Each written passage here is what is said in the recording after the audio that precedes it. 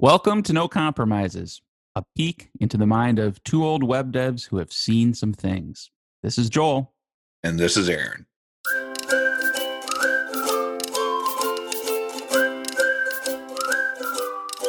We recently finished a pretty big project, and I thought it might be a useful time to talk about something that can be beneficial when you get to the end of a project like that, which is reflection.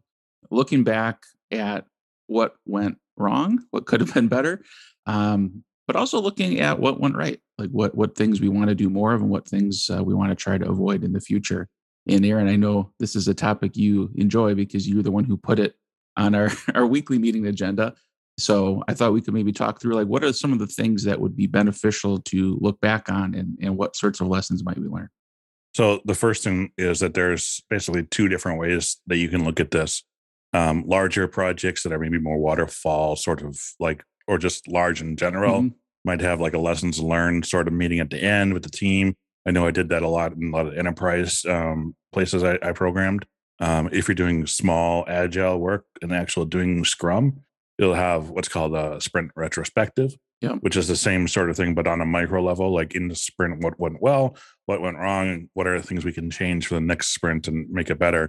Regardless, though, of those things, it's maybe the magnitude or the way you deliver it that changes, but the actual underlying concept is the same. And it's, like you said, what went good, so we can make sure that we not only are just focusing on bad things, but we notice that something went good and then solidify that.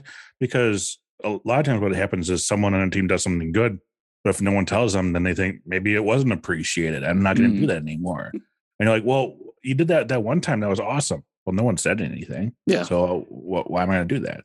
Well, it was good. I didn't know I had to tell you. Well, you do. And then, like I said, the flip side is like, what can we improve on? What do we notice that kind of fell apart, or what would we do differently? Things like that. And it's all about the process, and it's all about like the effort and the intention, and not the person. Well, and I kind of, in my own mind, looking back at our project, I sort of divide it into maybe two big categories. There's technical things, right? Like, oh, we made this decision, or we used this package and it was a pain, or this API was difficult, or whatever. I mean, things that are more about the code itself. But then there's a lot that's really just about the process and communication, and some of the things you were talking about, like especially if you're working with other people, if you're working with other technical teams, if working with a client or a stakeholder, the non-technical, but honestly, probably more important things to draw lessons from on a project like that. I think there's also room to kind of make it a discussion, because the struggle I've always had is if I know something is wrong, a lot of bosses and a lot of managers don't like it if you bring it up if you don't have a solution. Yeah. But this is a meeting where you can kind of say, or a meeting, a time, a talk, a conversation where you can say, here's the thing I found that was stressful or didn't seem right, but I don't know what the right way to do it is. What does everyone else think? Okay. Yeah, because maybe somebody else will have the solution, right? If you just hold back, then you might miss out on that discussion. Do you have any sort of process you like to follow? I've been on team retrospectives where they're very formulaic and like half the questions don't even feel relevant. Are you more of a structured guy, or do you just kind of do it team by team, project by project? I tend to do it project by project, team by team.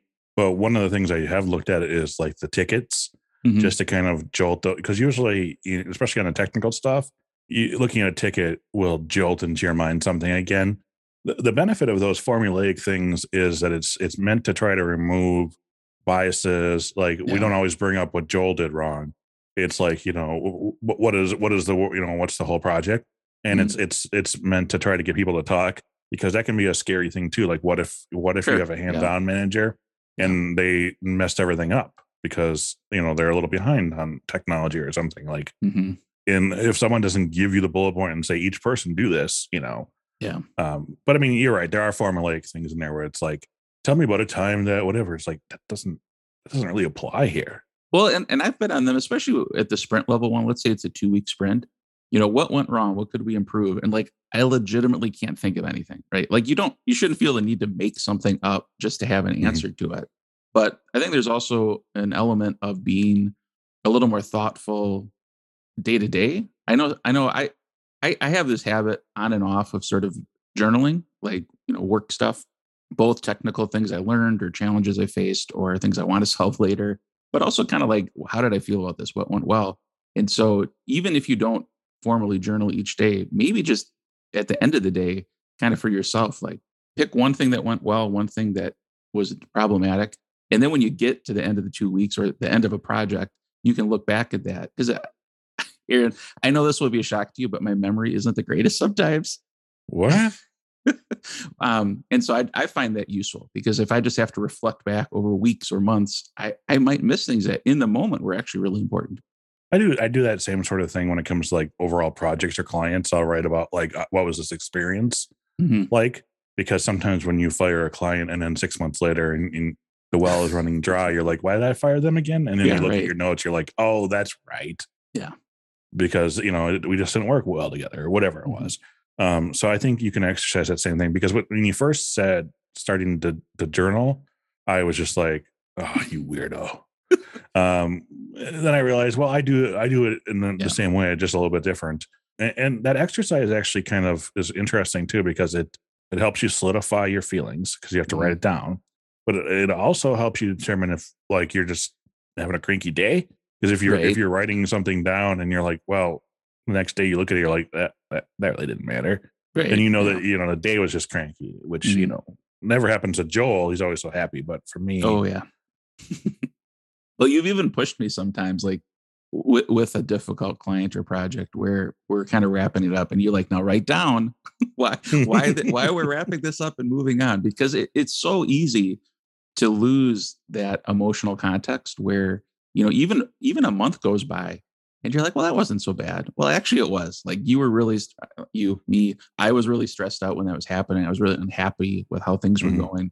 But you just put a little bit of time and distance in there, and all of a sudden you might get sucked back into doing it. So that's another nice tip I've learned from you, Aaron.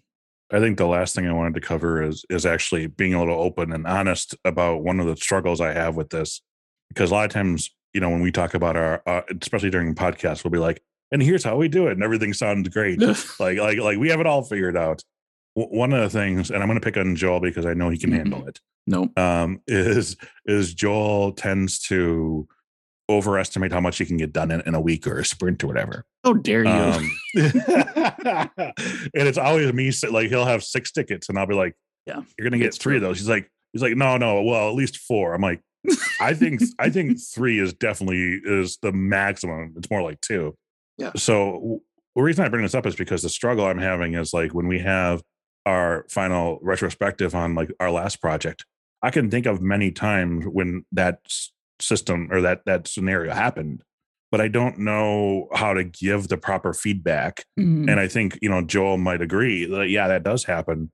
But part of the struggle here is now if we're going to follow our own advice, we have to take a little time to think about like, so then how would we actually fix something like that?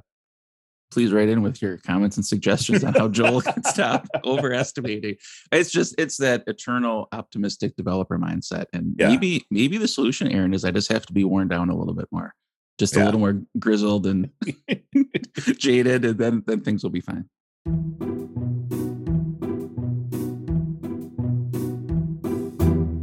So I think that people who eat cream cheese, mayo, and sour cream oh boy, come on, are evil and have dark hearts.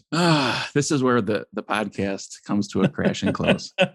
Well, let me tell you why. So first of all, those collective like gooey things I call gack. Like it's just like, and I don't understand.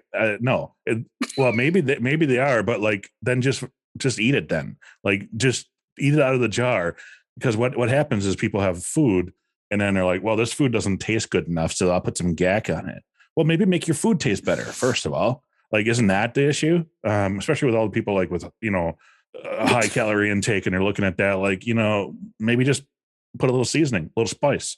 But the reason I say this is because I was having a conversation with one of my best friends, and we were talking about, I think, coffee. And she's like, yeah, I don't like coffee. And a lot of people probably listening were like, what? And I was like, oh, all right. And I just stopped there, right? I see. A little bit later in the day, she randomly sends me a picture of like some cream cheese wrapped around like pickles and some stuff. What? And I was like, what are you doing? Yeah, it's like, well, it's ham and then cream cheese and pickle or something. It's my parents did it when I was growing up, and she does it, so I know it's a thing. And I was like, why are you doing this? And she's she like, knows you don't like it. Yeah, exactly. Like, I'm like, you don't see me sending you pictures of my morning coffee.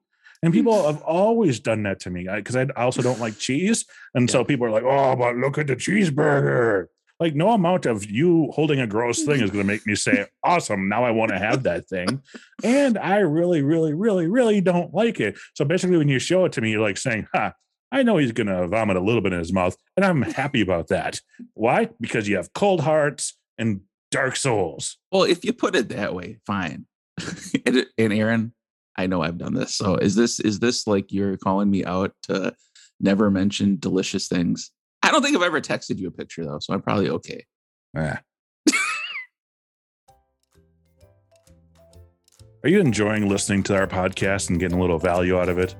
We hope so. And if you are, please share it with maybe a teammate or another developer you know that might benefit from it as well. Go to show.nocompromises.io and you can subscribe.